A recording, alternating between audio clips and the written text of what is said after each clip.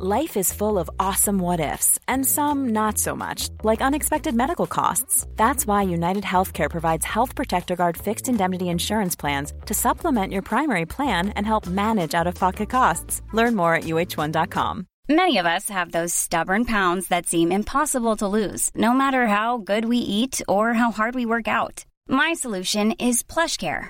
PlushCare is a leading telehealth provider with doctors who are there for you day and night to partner with you in your weight loss journey. They can prescribe FDA-approved weight loss medications like Wegovy and Zepbound for those who qualify. Plus, they accept most insurance plans.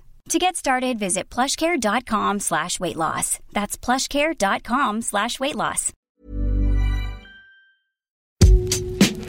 Hello and welcome to the Game Podcast from The Times. As ever on a Thursday we have Martin Samuel, Chief Correspondent of The Times and Sunday Times, Jonathan Northcroft, Football Correspondent of The Sunday Times, and for the first time this season, James Restall, Deputy Sports Editor. I'm getting those all right, am I? Yeah. Okay. I'm Gregor Robertson. Lots to get through today. Transfer, some of the most interesting transfers going on over the last few days. We'll review some of the midweek action. Look forward to Brighton versus Newcastle and Arsenal Manchester United, as well as looking once again at the story that will not go away involving Luis Rubiales in Spain.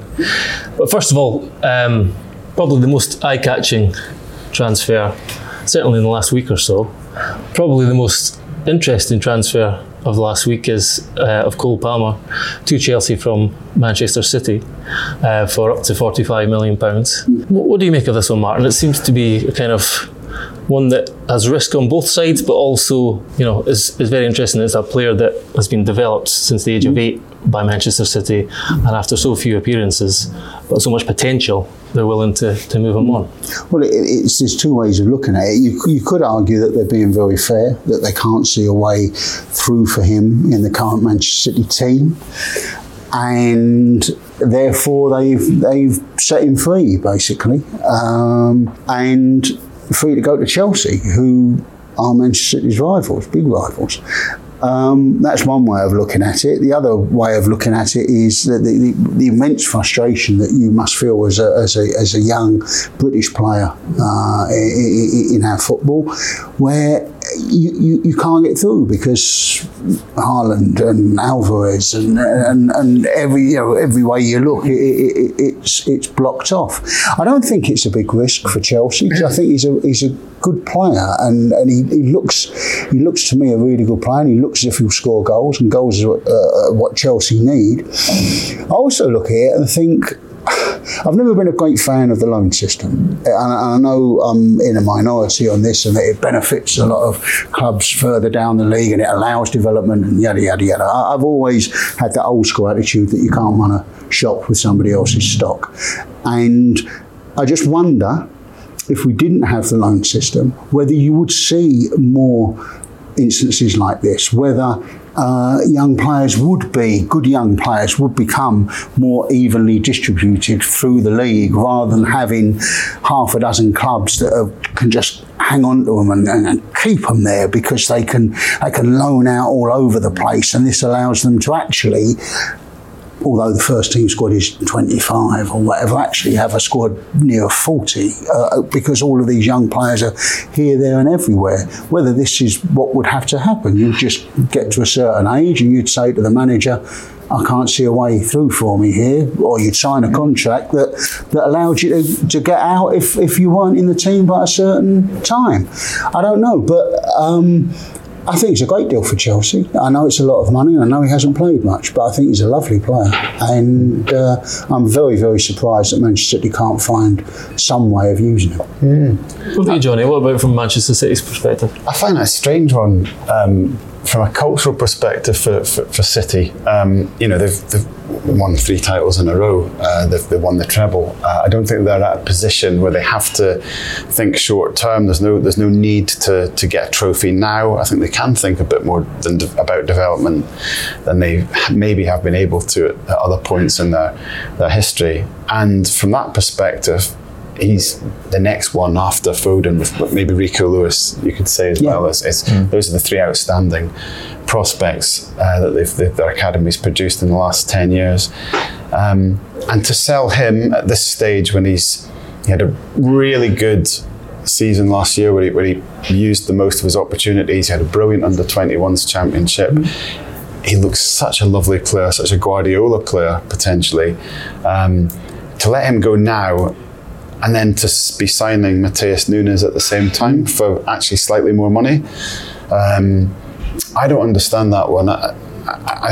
For me, I would see the next stage of City's development is surely going down the route of I suppose Ferguson's United and adding to success by producing their own players and having a recognisable local element to the team. I don't understand it from that point of view. And the odd thing, I agree with Martin about how we definitely want young players to go and play and the talent to be spread. I think Chelsea's a slightly weird choice for Cole Palmer if he thinks, I want to go somewhere I'm guaranteed minutes, because I'm not sure if there is any guarantee of minutes at Chelsea, but then maybe he's had assurances that we don't know about.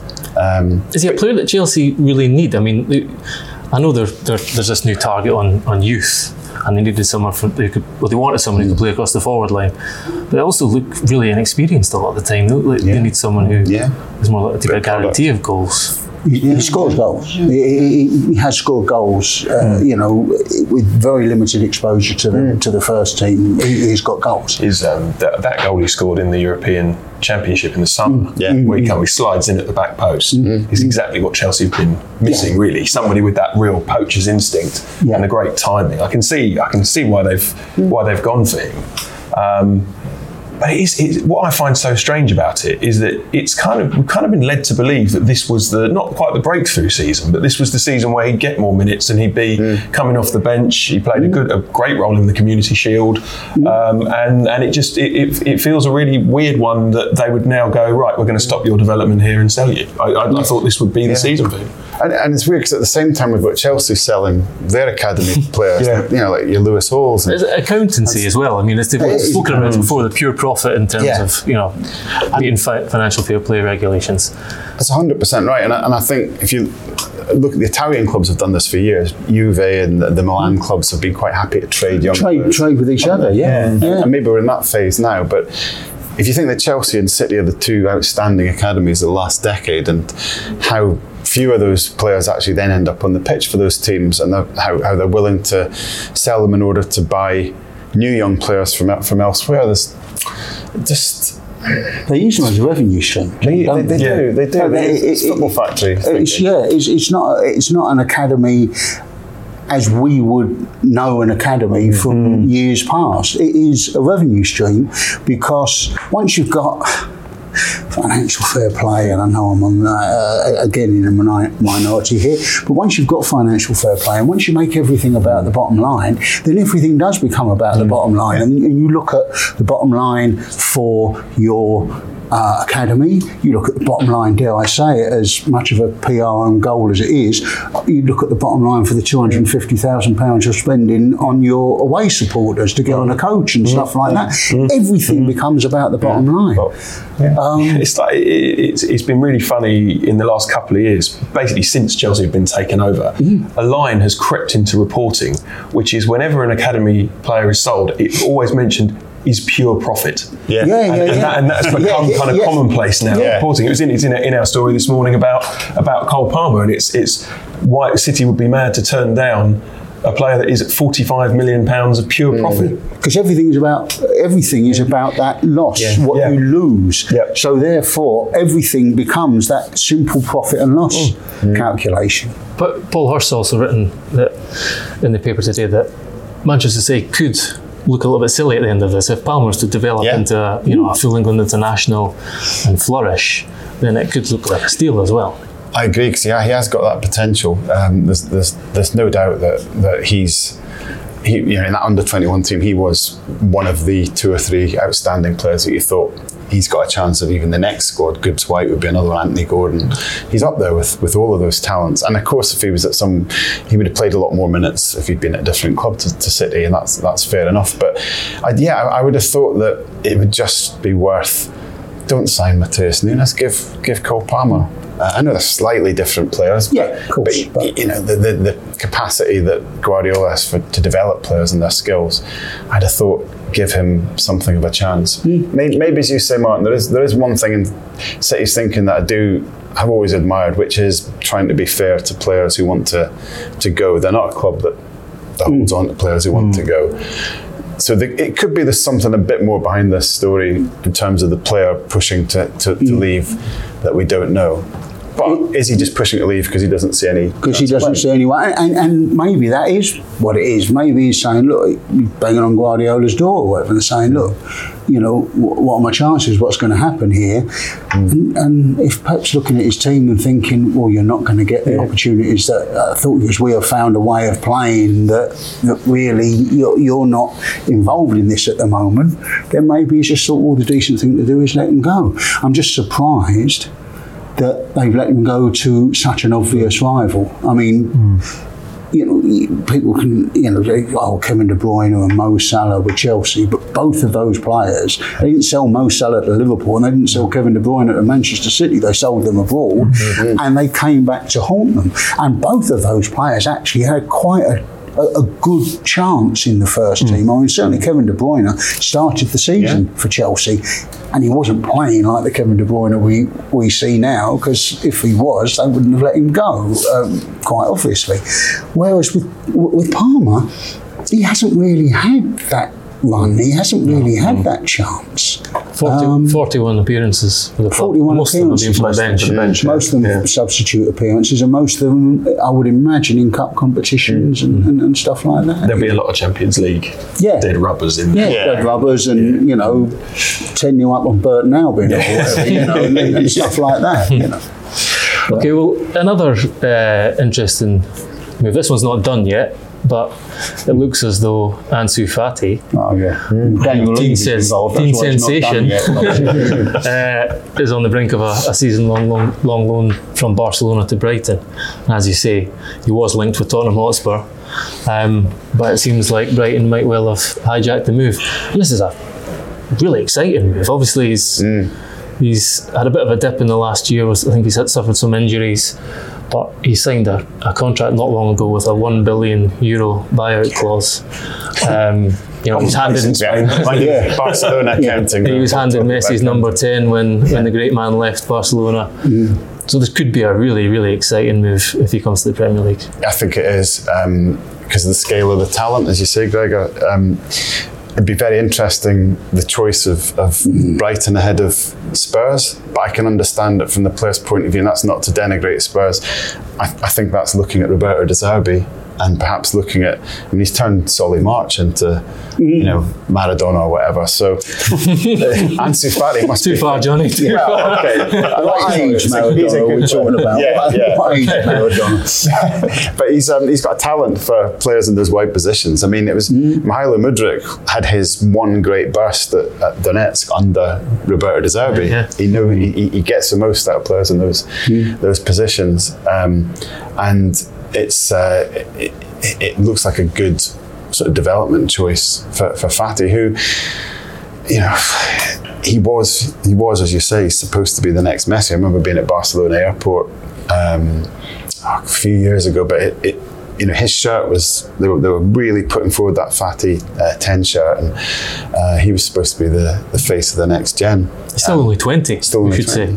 When you look at Martin Odegaard, and it shows that you can come back from being that protege and it not quite working out, and then you can rebuild. You know, he did all that at the same age with Real Madrid, went to Holland and then came back, and maybe this will be Fati's path. You'd love as well, or one would love, maybe, I'm not going to speak for everyone, one would love the idea that one of the clubs that 6 of our teams wanted to cut loose and leave behind is now potentially getting a player off Tottenham. You know, Tottenham were one of those teams that you know, wanted to cut everyone loose. You know, there was no consultation. They were just resigning that day, and you know, they were going to go elsewhere, and they were going to be in this league that was a glorified closed shop and everything, meaning that a team like Brighton could pretty much never get into it. And what are we, 2 years on? 2 years on, and you know, they might not be able to get this player because he looks at Brighton and fancies Brighton more. And that's not against Tottenham, that is just against this idea of this elite that thought they were so much better than everyone else, because there's not a better run club in the country than Brighton. There's not a club that deserves European football this season more than Brighton deserve their place in the Europa League. It's absolutely fantastic what Tony Bloom has done down there. And this is, if it does come off for them, this is the absolute epitome of it, that they are not just plucky Brighton who find someone for 5 million and turn them into a £100 million player. They are now Brighton that a good player, a really good technical player, looks at and thinks, that's a better bet than this team with the 60,000 capacity stadium, the best stadium in the country, and, you know, European football Champions League final in, you know, very, very recent memory. Does it also suggest that maybe Tony Bloom is going to loosen the purse strings a little bit and back De Zerbi and, you know, show a little bit more ambition? Not that they're not shown it in the past, but I think he reportedly earns £260,000 a week. I don't think the purse strings need to be loosened because they're the coffers are quite hefty at the moment. Well, of course. But do you think De Zerbi is going to be backed? I think he always says we shouldn't limit our ambitions. Does this show that maybe Tony Bloom's listening? Well, I think he's got it's not a problem, but there's certainly a need to keep De Zerbi.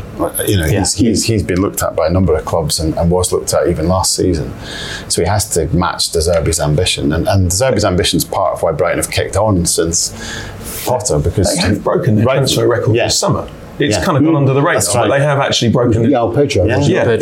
That's about 35 million. And I know that's not, you know, in the scale of 150 million for Caicedo. It's big for Brighton. But it's big for Brighton. I mean, I know this sounds a bit romantic and whatever, but I still have to pinch myself, having sat on that rickety terrace at the Withdean, 10 years ago, 15 years ago, and to think this is a team that can lure a player from Barcelona ahead of Tottenham. That to me, sitting on a cold New Year's Day, watching my team get beaten 5-0 by Brighton in League One, and you think, here they are now, the team that James Milner wants to come to at the end of his career because he believes what the manager's doing. Adam Lallana. I read somewhere that they're charging £3.50 for a packet of Starburst. Is that right? I bet that wasn't happening with the Withdean. No. So you're lucky to get Starburst. So, you know, they're moving up in all directions. One transfer that doesn't look like it's happening is Harry Maguire's exit to West Ham or anyone else owing to some injuries at Manchester United. What you've written about this week, Martin? What do you think? Well, I think in the end it's been timed out, hasn't it? Manchester United don't want him to go now because they've got problems with Varane, injury problems with Varane and Luke Shaw, Malacia as well, and so they're short at the back, but there was a time when Manchester United would have driven him down to London to sign for West Ham when they wanted the money, and Maguire didn't want to go. It was more, one, I was looking at it from the point of view of West Ham, who've taken 7 points from their first 3 games, and do you really need the drama of sort of rekindling Harry Maguire's career? Do you really, you know, there was a time when they weren't getting players in, they hadn't bought anybody.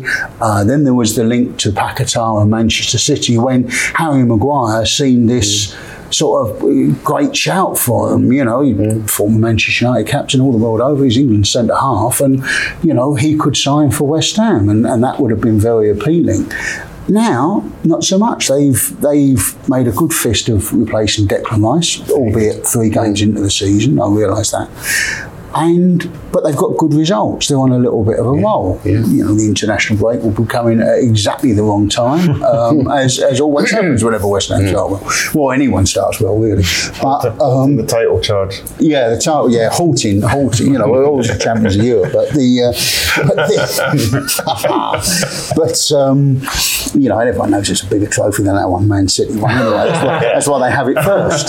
You know, so but you look at that and you think, do you really want to get yourself involved in that little bit of drama that will be surrounding Harry Maguire when he plays his first game, and everyone looking at him and thinking, if he makes a mistake, how does this pan out? That's number one. Number two, we think he'll be named in Gareth Southgate's squad today.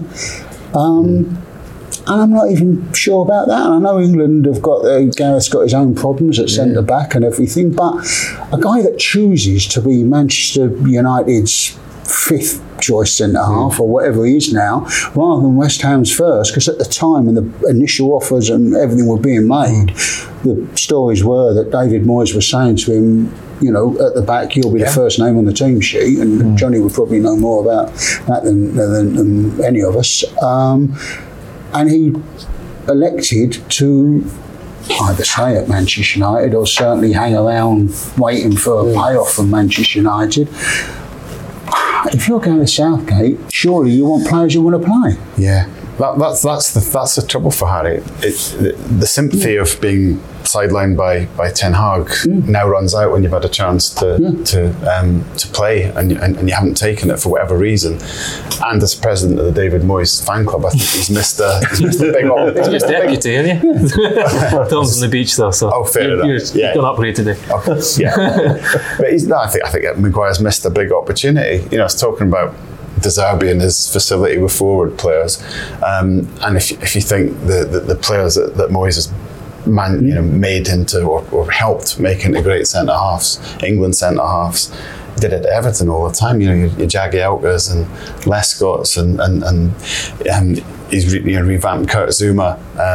He's been able to do that throughout his career. I think Harry would have played because Agard's injured a lot of the time. Ogbona's old, and there's a vacancy there. And for a guy who is renowned from scoring from set pieces, they've just signed one of the best set piece takers in the Premier League. We were joking, move over Kane and Son. Ward-Prowse to Maguire would have been the biggest goal scoring combination in the Premier League. Absolutely. And they've signed well. Edson Alvarez looks a great signing. There'd have been a nice bit of protection in there. Kudus is good. Ward-Prowse. So. And it could be a long season for Maguire, because I was at Old Trafford on Saturday and there's an injury to Varane, and what happens? It's Lindelof that comes on. It's not. Well, last season when there were problems at the back, he was playing Luke Shaw at centre half. I don't know, Luke can play there and everything, but that's real writing on the wall stuff when they've got the left back in at centre half and you're still excluded from the team. Well, but Ten Hag's explicitly said that he's competing with Lisandro Martinez because he doesn't want to. He wants a left-sided centre half. So I've got it the wrong way around, haven't I? He's explicitly said that he has to play Harry with a left-footed centre back, which is going to make it difficult for him because he's competing with Varane, not Lisandro Martinez. But it's going to be hard. As we mentioned there, the squads, we're recording before the squad's announced at 2 p.m. But we think Maguire's in. And there are a few other issues. Also, Calvin Phillips is someone who's in this similar boat, who is an important player for his country but can't get a game in club football. And Jordan Henderson, of course, has made the move to Saudi Arabia this summer. And we think he's going to still be named in the squad. Definitely. We have to put caveats here, but these are really interesting decisions for Southgate to make. And with Phillips and Maguire, you wonder how sustainable that is. And perhaps the same is true of Henderson when we see how kind of strong the league is that he's going to be playing in every week. Yeah, I mean, it'd be interesting to see what Gareth says today, because he'll have to explain why he make those selections. And I don't want to jump into a judgment about the Saudi Premier League, because I haven't seen enough of it, to be quite honest. So I don't want to sit here and go, it's not a good enough league for an England player to be. We could say it's a step down, though. We could say it's a step down, and the thing in my mind is that Gareth's always been quite sceptical, shall we say, about the quality of Serie A. And the Championship. And the Championship. He's been quite explicit about the fact that the Premier League's right up there, and if you're not there, it's not quite as good. So you'd think that the same would apply to the Saudi League. This is the first squad of the season. But as the season rolls on, it might be interesting to see how those moves affect player selection. Sort of reminds me a bit of after the 2018 World Cup. He stayed quite loyal to the group that had got to the semi-final when perhaps one or two were slightly sort of their time had come. But I remember that Nations League game against Spain at Wembley, which kind of was the exposing of the three at the back and the wing backs, and England were promising, but they lost 2-1, and it prompted the sort of first big evolution in Southgate's thinking in terms of both personnel and formation. And it might be that this could be a kind of last hurrah, stroke last chance for these players who aren't getting minutes. I was going to say, I think that if you look back at Gareth and his own playing career and the England managers that he played under, without a doubt, Venables is a massive influence on him in terms of certain things that he's done.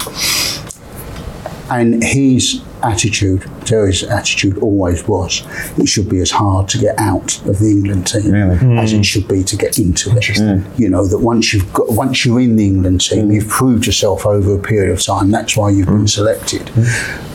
And we don't lose faith with you after one bad performance, or we don't lose faith in you because you haven't scored a goal for 2 games. You think of Alan Shearer, I think it's 9 games without a goal for England before the European Championships, with everyone going nuts, everyone saying, why isn't Robbie Fowler playing? Why isn't Les Ferdinand playing? And he kept playing him, and he was going to drop him. He was going to drop him. He wanted him to score a goal. As soon as he scored a goal, he was going to rest him for the next game to play, and he didn't score. He just didn't score. And so he just kept picking him because he knew that as soon as you left him out, everyone would pounce at it. So he just kept picking him, and he went all the way through without a goal. And then the tournament started, and I think he ended tournament top scorer. I think he did. So, Gareth was in that squad, and he was, he would have heard Terry make that sort of statement that if you're not letting down the international manager, that was another one of Terry's arguments, was he can't. And I know Gareth sort of pays lip service to this one about you've got to be playing for your club, but actually he doesn't really follow through with it. He says it, and then he picks the people who aren't playing for their clubs anyway. And again, that was something else with Terry Venables, that he would say, if all I do is respond to what the manager of a club is doing, then I'm not the England manager. That's the England manager. He's the England manager. If I think so-and-so is the best left-back in the country, but the manager of Manchester United doesn't, well, who's the England manager if I can't pick him because the Manchester United manager isn't picking him? And it's a valid argument, because there could be, supposing the best left back in the world was at Manchester United, and the second best left back in the world was at Manchester United, but the second left back in the world was English. Then that would mean you wouldn't be picking it's that sort of thing. So I can understand it. Having said that, would I pick Harry Maguire at the moment? The man's not playing football. Same would apply with me to Calvin Phillips. And I'm not sure Saudi Arabia is the best preparation for playing Ukraine either. But I think Gareth will go with the people that he knows and that he believes haven't let him down. I think the thing with Maguire as well, whilst he has, he's very rarely let Southgate down for England in the games he's played, and at the World Cup, he performed very well. It's a piece I remember you writing, Johnny, when we dissected the France defeat, and we went through blow by blow, frame by frame almost. And could he have done better for the Giroud winner? Yes. And ultimately there are, I think, when England have those rare opportunities when they are up against the genuine best teams in the world, which is only going to come in a competitive situation in a World Cup quarter-final or a World Cup semi-final or a European Championship semi-final, that's when he needs to be absolutely sure that this guy is going to deliver for him. And at the moment, he was exposed in that game largely because of the fact that I think he wasn't being tested week to week against the best players. No, you're right. That was sharpness, wasn't it? It was just that little lack of. I mean, he's been great for England. There's no doubt about it. On England performances, of course, Harry Maguire stays in the team. There just comes a critical point where that not playing, and Calvin Phillips is probably in the same zone, just it's going to affect someone. We say it every year with PSG, don't we? When PSG, tank in Europe, every single year the same argument is made. Well, if you are so clearly the top dogs in your league, it's made around Bayern Munich as well. If you are so clearly the top dogs in your league, you're not tested sufficiently to go deep into the Champions League. You will come up against a team that's been tested the way that, Manchester City went to Sheffield United last week and had a game on their hands all of a sudden. So we make that argument. The same has got to apply to players that are in the first team, not in the first. Well, you played, so what was the difference? If you're not playing regularly. I think over an extended period of time, we're talking now about a really extended period of time for people like Harry Maguire. So that does become an issue, because all the things are true. It's cliche, but about match sharpness and just the speed with which you kind of react to incidents in a game and things. I think that does slightly diminish and weaken and dampen the longer you're out the team. But over a shorter period, it's no big issue, and you can keep very sharp and fit in training. But for Maguire, it's been a full season, and there's no real prospect of it changing. There are short-term injuries, but the one thing you have to say is we're saying all this, we're talking about Harry Maguire. I'm sure he will back himself now if he thinks I'm going to get a chance now that there are injuries to get in the team. It's up to me to stay in it. And that, you have to say that's his prerogative as well. It is, and that's admirable mentality, and I think that's exactly how he will be thinking. But the reality is that Erik ten Hag is not a guy who changes his opinion easily and doesn't listen to external noise, as we've seen with Cristiano Ronaldo. And I just think a year down the line, I don't see it changing for Harry. And I understand he may feel that he's had a summer where he really hasn't been treated as he would have hoped to have been treated, as someone that's given the club good service, was the captain, had the captaincy taken off him, and then United were arranging a deal that he may have felt he wasn't getting a say in. I can understand all of those from a kind of ego point of view, but I think it's just got to be real and say, I don't think Ten Hag's going to change his mind. The only other thing would be with this squad is how much protection Southgate gives Henderson in terms of whether he gets put up for the media, whether he's given the opportunity to talk. Because Southgate went on TalkSport a few weeks ago around the time of Henderson's move and defended him, and defended his right to move there. But I think, particularly because of the situation he's in Saudi, he hasn't been given an opportunity to talk at all without a great deal of control around the media situation he's in. I would be fascinated to hear from him and to have difficult questions asked of him. Do you think the FA will allow that? I don't think they will. Being completely honest, I don't think they will. But I think a lot of fans, particularly LGBT fans up and down the country, feel they've got a right to hear from him on it. And 100%. I think the trouble for the FA, if they try to keep him away from the media, is I think Jordan was probably in 80 squads, and he's one of the most enthusiastic and best media performers he's probably been. He's probably done one of the press conferences in 80 of those squads, so it would actually be a story if they kept him away. Yeah, it would be. There's some people that noticeably always come in and do the media, and Jordan is one of those guys. Ashley Cole would never come in and do the media. That would be a surprise. And during Glenn Hoddle's time, Darren Anderson, because Darren Anderson had a positive experience with Eileen Drury, Darren Anderson was always put up every single media session or whatever, to the extent that we were all, during the World Cup in '98, we were all sitting around a table like this, and Darren Anderson comes in for, must be about his 10th consecutive day that Darren Anderson has been up before the media, and we're all sitting around there, and it's just, nothing to say. And John Dillon is sitting at the front of it, great lad John, and he goes, there's this silence sort of opens up because there's nothing left, and he says, well, Darren, he said, anything you want to know about us?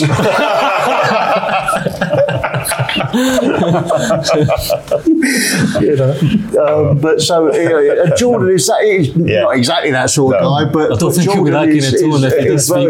Yeah, I don't think it'll be as loosey-goosey as that. Yeah, if Jordan comes in. And I think Gareth won't want the whole camp to be overshadowed by either a big story around why is Jordan Henderson being shielded or whatever Jordan Henderson does say, which will be a story. Okay, still loads to come. If you're enjoying the podcast, make sure you're subscribed and visit the website for the latest subscription offer.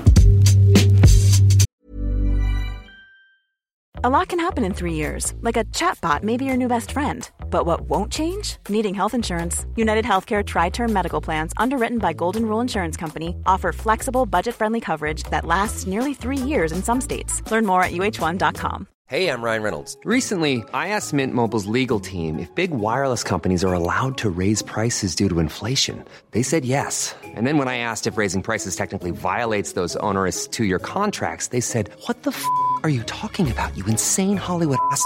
So to recap, we're cutting the price of Mint Unlimited from $30 a month to just $15 a month. Give it a try at mintmobile.com/switch. $45 up front for 3 months plus taxes and fees. Promo rate for new customers for limited time. Unlimited more than 40 gigabytes per month. Slows full terms at mintmobile.com.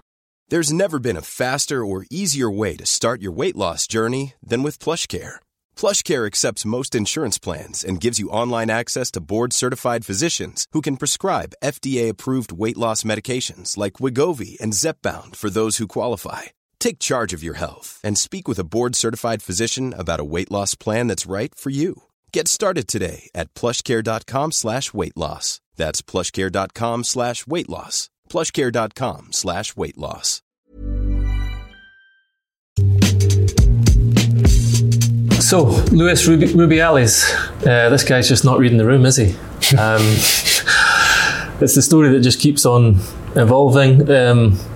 Since we last spoke on Monday, we spoke about this on Monday, but Rubiales' mother locked herself in a church and went on hunger strike. She's since been moved to hospital, and a video has emerged of Hermoso and her Spain teammates perhaps joking about the episode in the aftermath of the game. We should say there's another video of Hermoso saying how much she did not like the kiss, and she has made it very clear she didn't consent. But it's remarkably still in place, and it's really a pretty damning indictment on football that this man has overshadowed the achievements of the Spanish women, Johnny. Yeah, I mean, there couldn't be in many ways a worse indictment that the team that wins the Women's World Cup immediately are overshadowed by their own president engaged in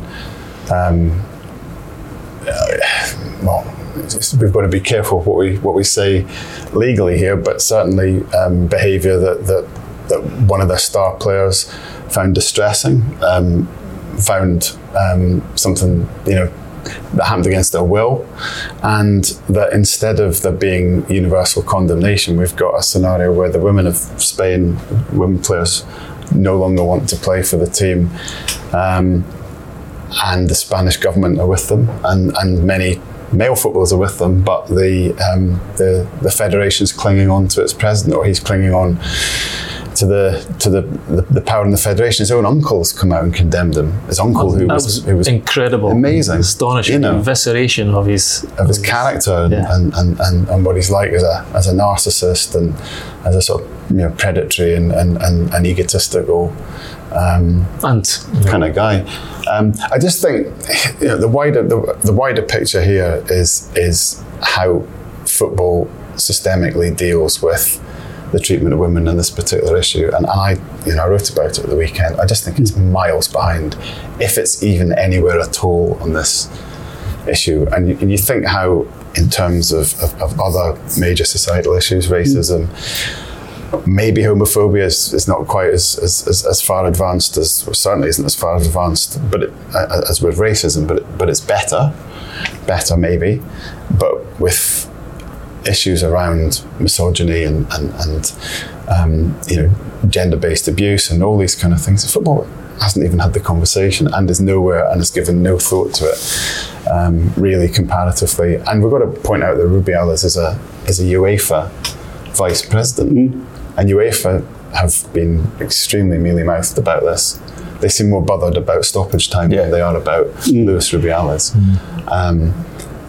What does that say to women? What does it say to women players? What does it say to women supporters? What does it say to women generally? And we can all think of other aspects, and I tried to cover some of them in the piece, where women may feel that male football is just not a place for them, whether as fans, whether on online forums. You think of how some footballers treat women in social settings, some of the court cases we've seen in recent years, some of the players who are at the moment dealing with legal issues. I mean, there's a panoply of things here, but this is the next big thing I think football needs to move on. And Rubiales is one of, it may be the most spectacular and grotesque of the stories, but there are so many other ones too, and other ways in which the game's got to change. What have you made of the episode, Martin? Well, a vote last week that I thought his position was untenable last week, and I'm frankly astonished that he's still in the job. He took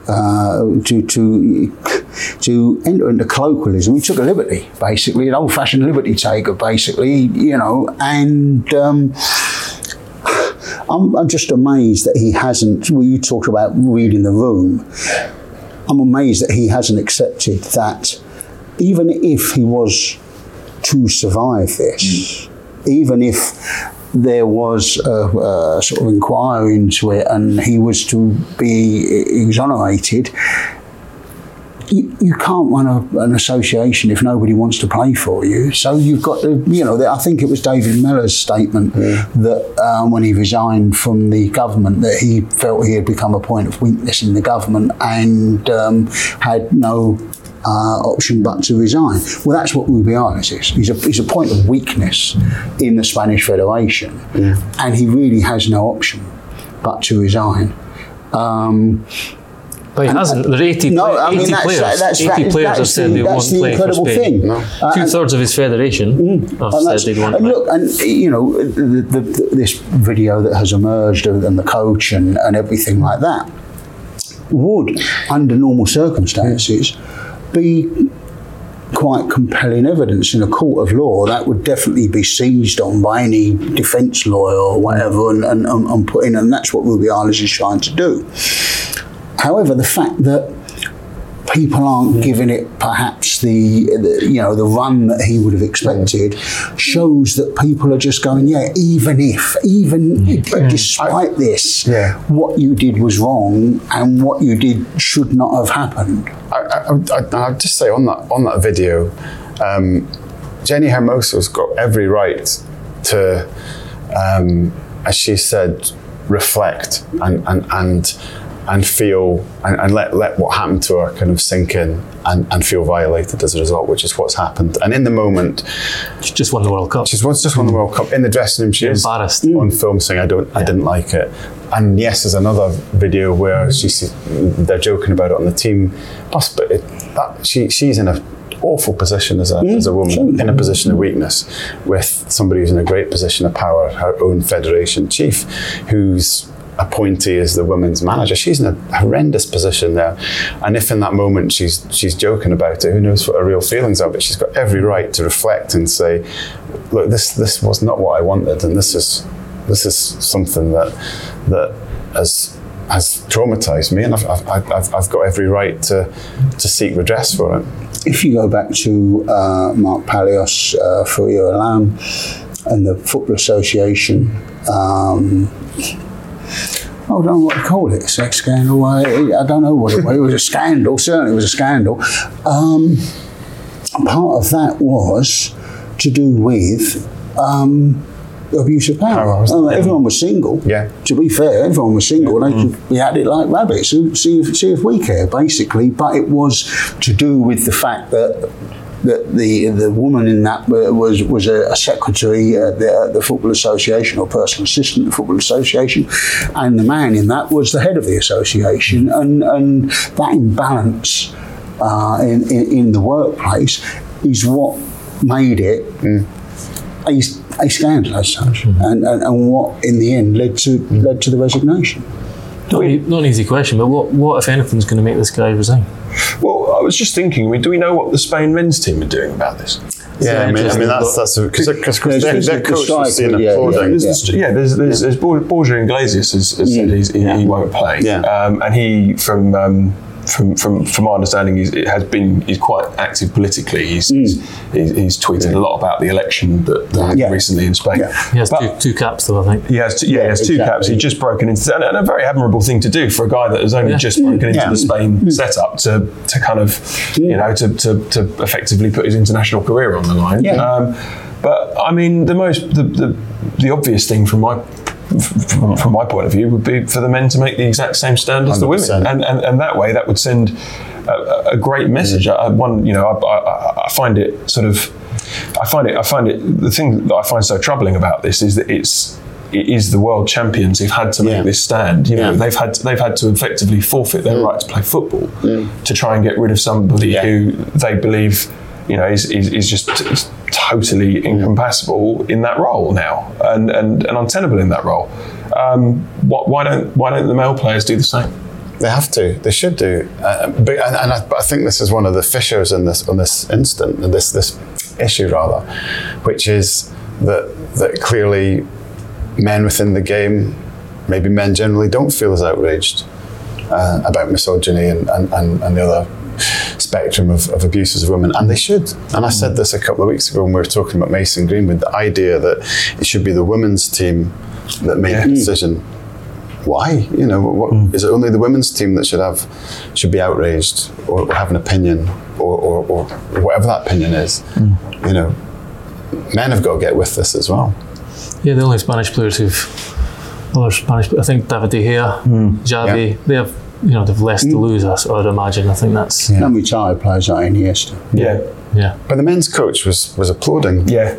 He was sitting next to George Vilda, applauding Rubiales last But they're under a lot of pressure, aren't they? In the front row, they're put under a lot. Just as you were saying about Jenny Hermoso, she would have felt quite pressured. If you're employed by the Spanish Federation and you've been sat in the front row, you're under a lot of pressure to applaud, basically. I wouldn't necessarily hold that against them because it's a extreme situation that they found themselves in there. Maybe, although maybe I'm being idealistic, but I don't think Gareth Southgate would applaud in the same position. No, I would hope not. That's a good point. Well, it'll be interesting to see how this story continues to develop. Back to the football. There was lots of EFL Cup second round action this week. I was at Nottingham Forest against Burnley last night, and it's an hour and a half of my life I'll never get back. There were, I think, 10 changes for Burnley, I think, and 7 for Forest.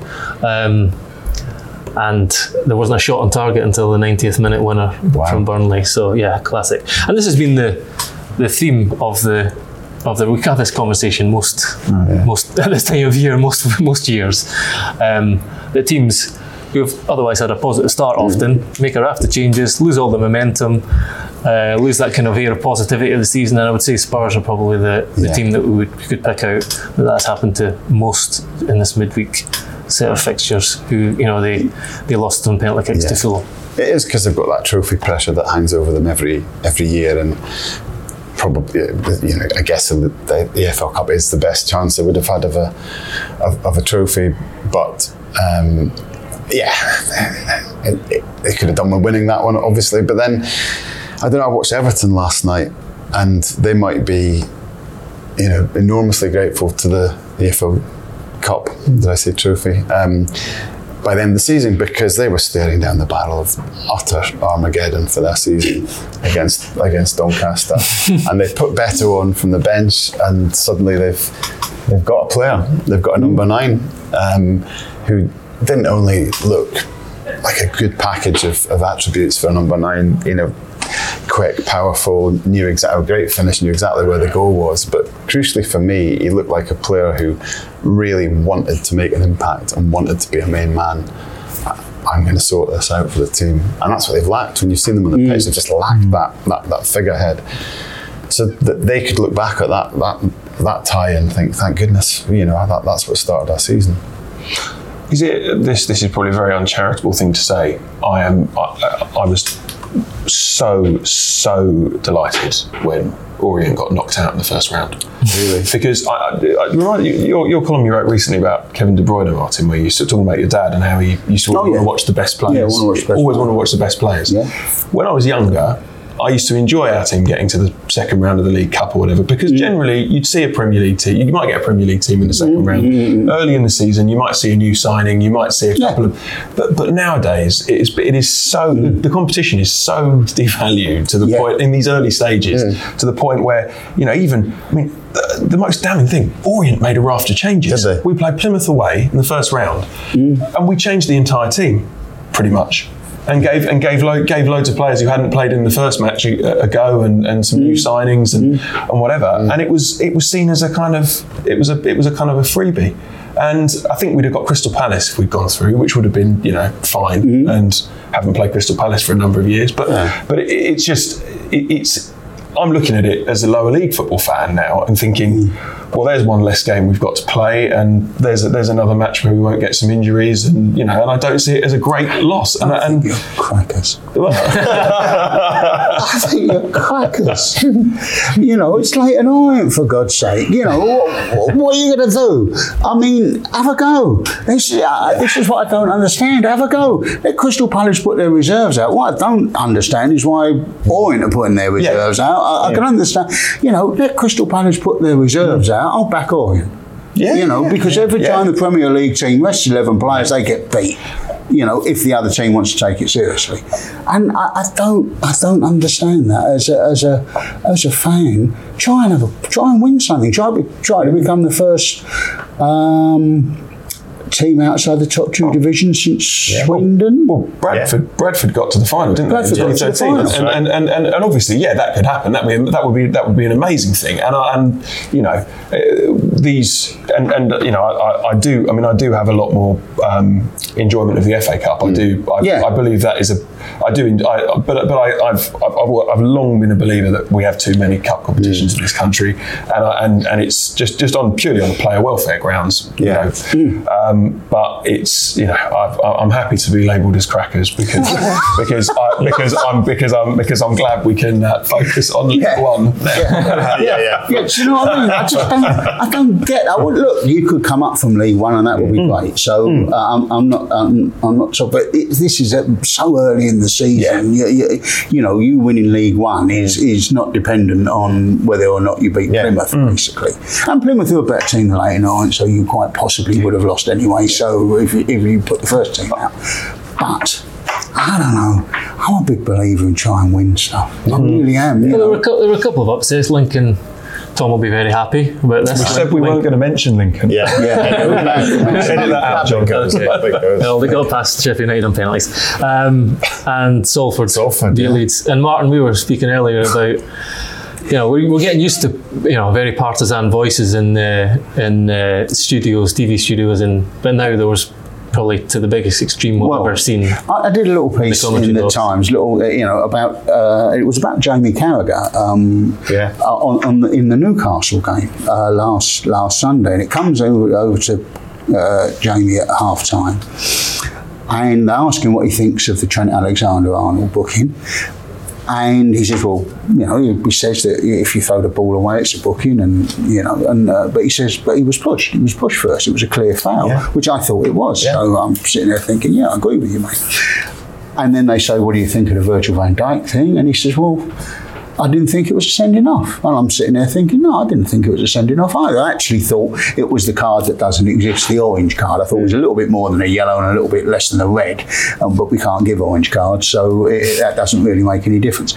But both times I agreed with him. But But the problem was, and this is the point I was making, is that all the broadcasters now, what they want is they want to create these Uber fans out of their pundits, out of their co-commentators and everything.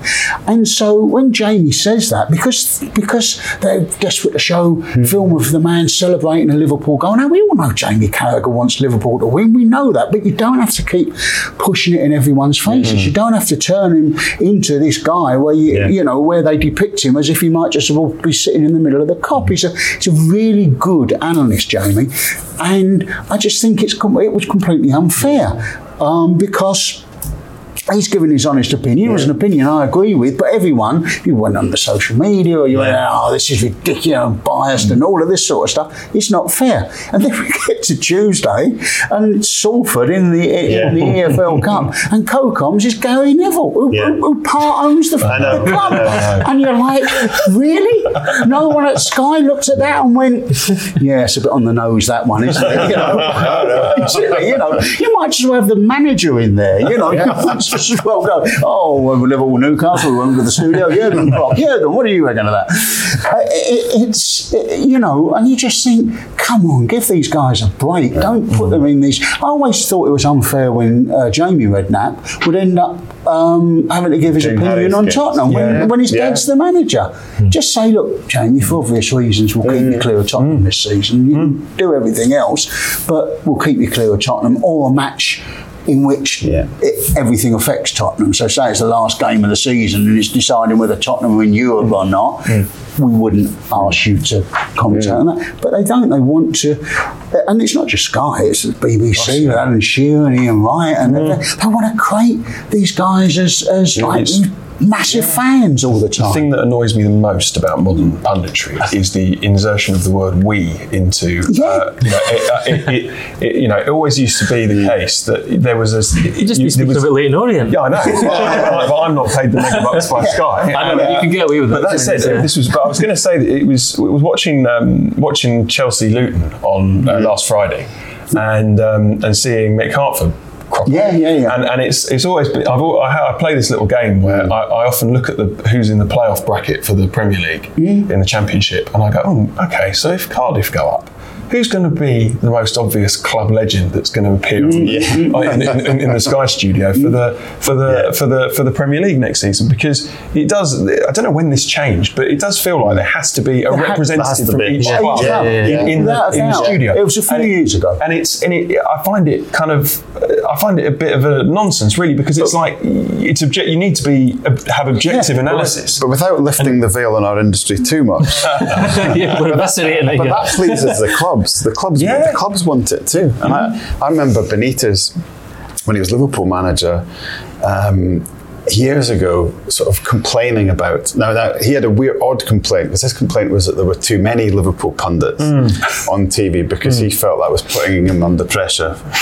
Because they all thought they should be top of the league. It was Houllier. It wasn't Rafa. No, it was Houllier. And Houllier felt there were too many Liverpool pundits who had an opinion about his job. And he actually sent Ian Cotton, the old press guy, out of the room. Go and bring the sheet back, Ian. And Ian had to go.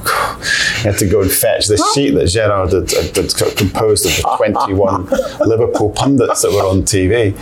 But in general, the clubs actually they want to. Liverpool want Carragher. Man United might not want Gary Neville at the moment because of his opinion about the ownership, but clubs like to have somebody that they feel that can speak up for them, that they can maybe even back channel a bit of comms to.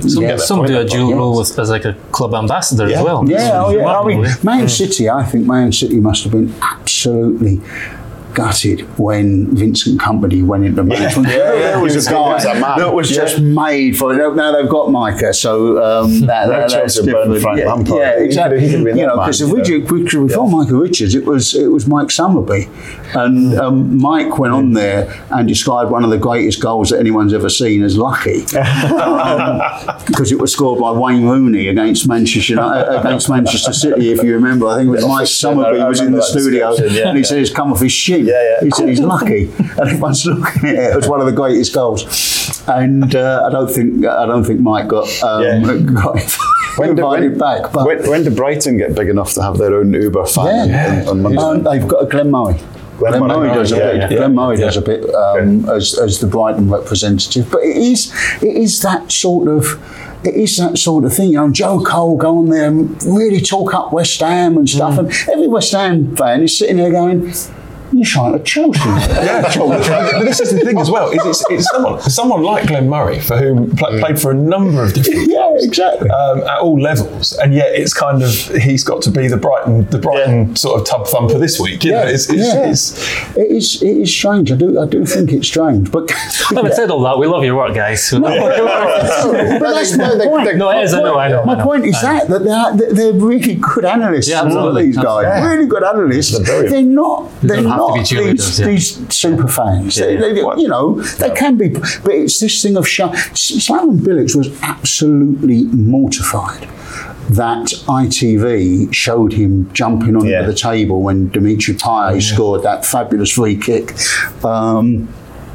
European Championships in France, I think it was, and he scored, and he was Slaven's player. And Slaven is a very emotional guy.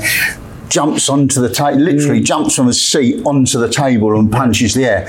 And he was mortified that they put that out. Yeah. Do you remember in the French TV coverage of that game? I don't know if you caught it, but the French TV had this thing where they when they interviewed a player, they projected a hologram of that player into the studio. So I remember Dimitri Payet sort of like Obi-Wan Kenobi materialising in the studio. It's amazing, and I was like, "This is the future. We're going to get this in our TV, anytime." And we still haven't got it. I want a hologram. It's like tomorrow's world. We never got flying cars either, did we? Talked about them every single week. Are they here? No. Jetpacks.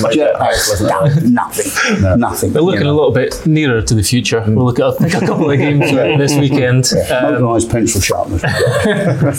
Sorry. We mentioned Brighton there, and Brighton-Newcastle's one of the standout games of this weekend, because two kind of, as we spoke about, two teams who are trying to kind of gate crash the top, whatever number you want to give it now, 6, 7, 4. I make it 7.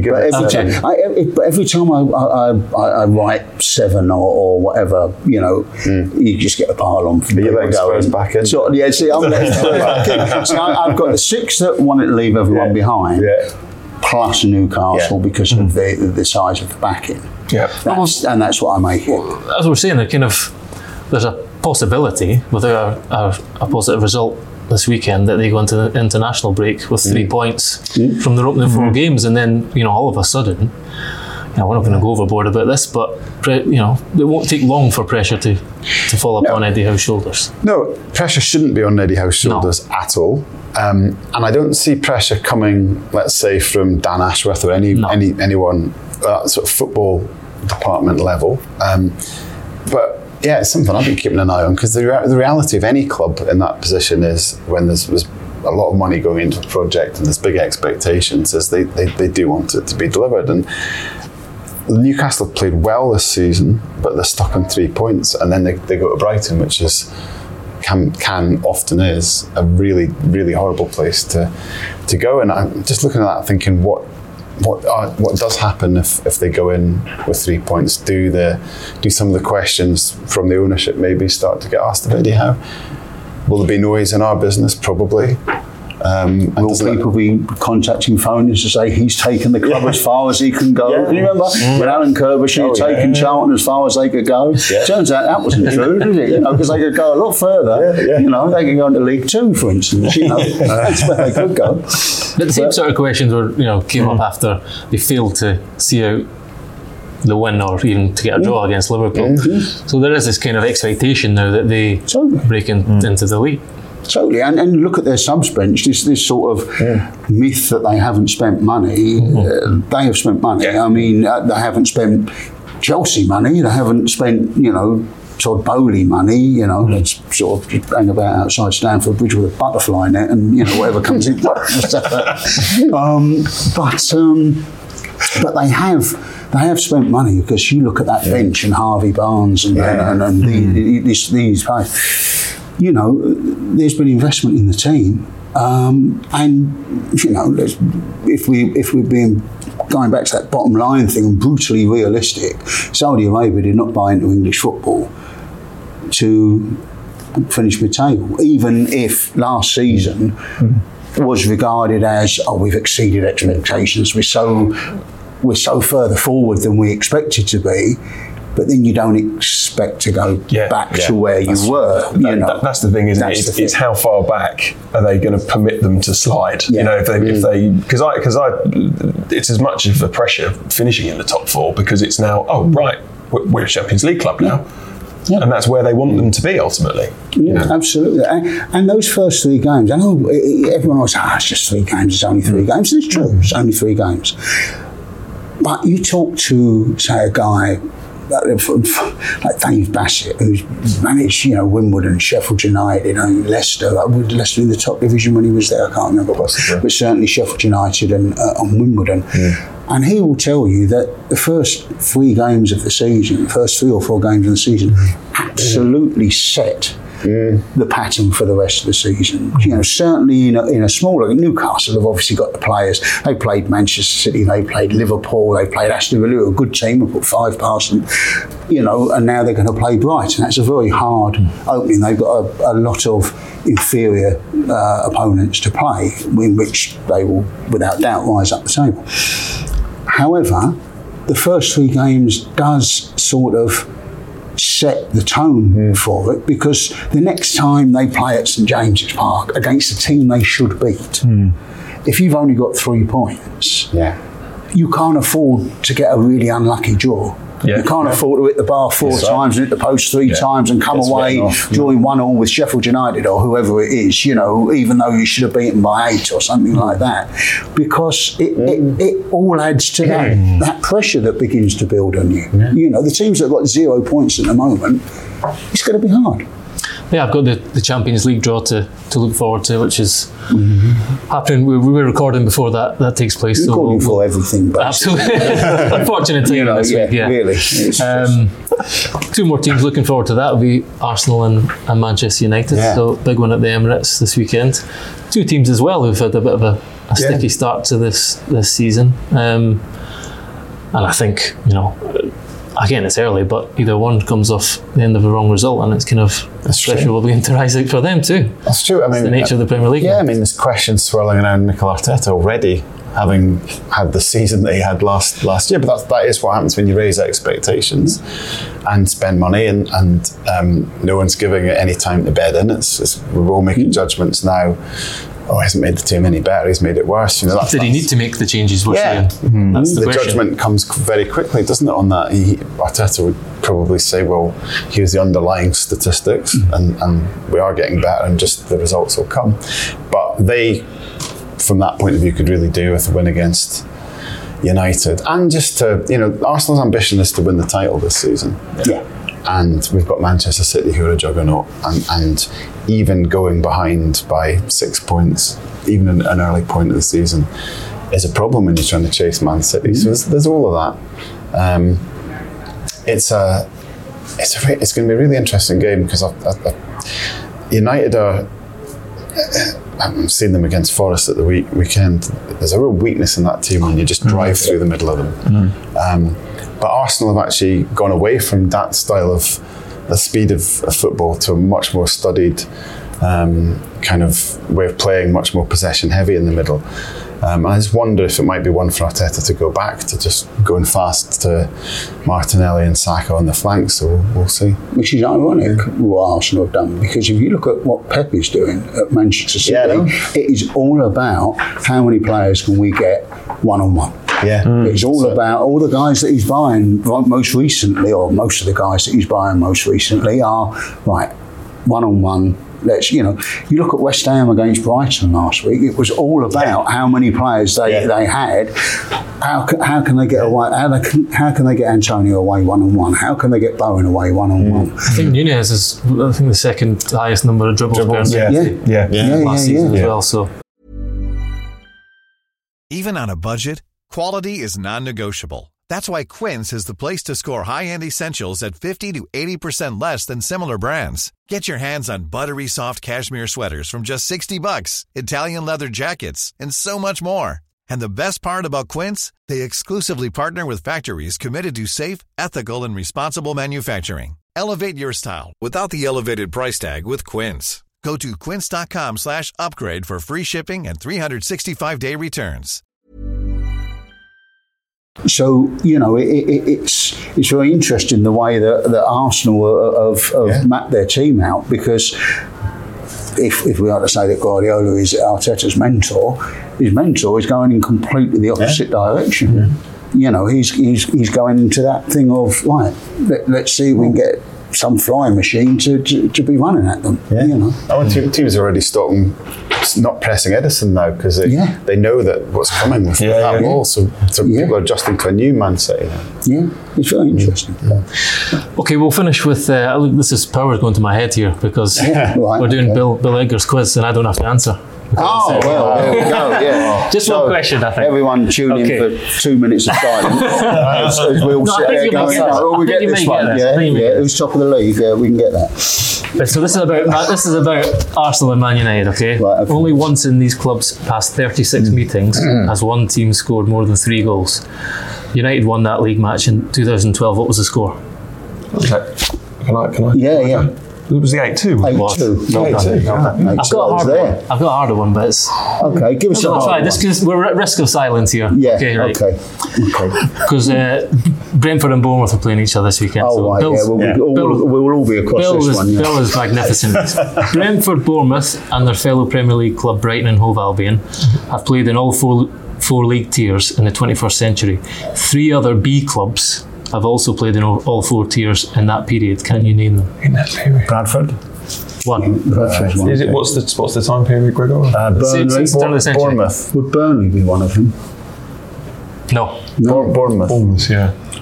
Yeah, but Bournemouth are included in the question. Yeah. We can't get Brighton. And we've got 3 more. So you've got Bradford. Blackpool. Barnsley. All 4 tiers. All 4 tiers. Gregor is presuming a much more detailed knowledge of the 4th tier. You've done pretty well. Anyone around this? Bolton. Bolton. Yeah, there we go.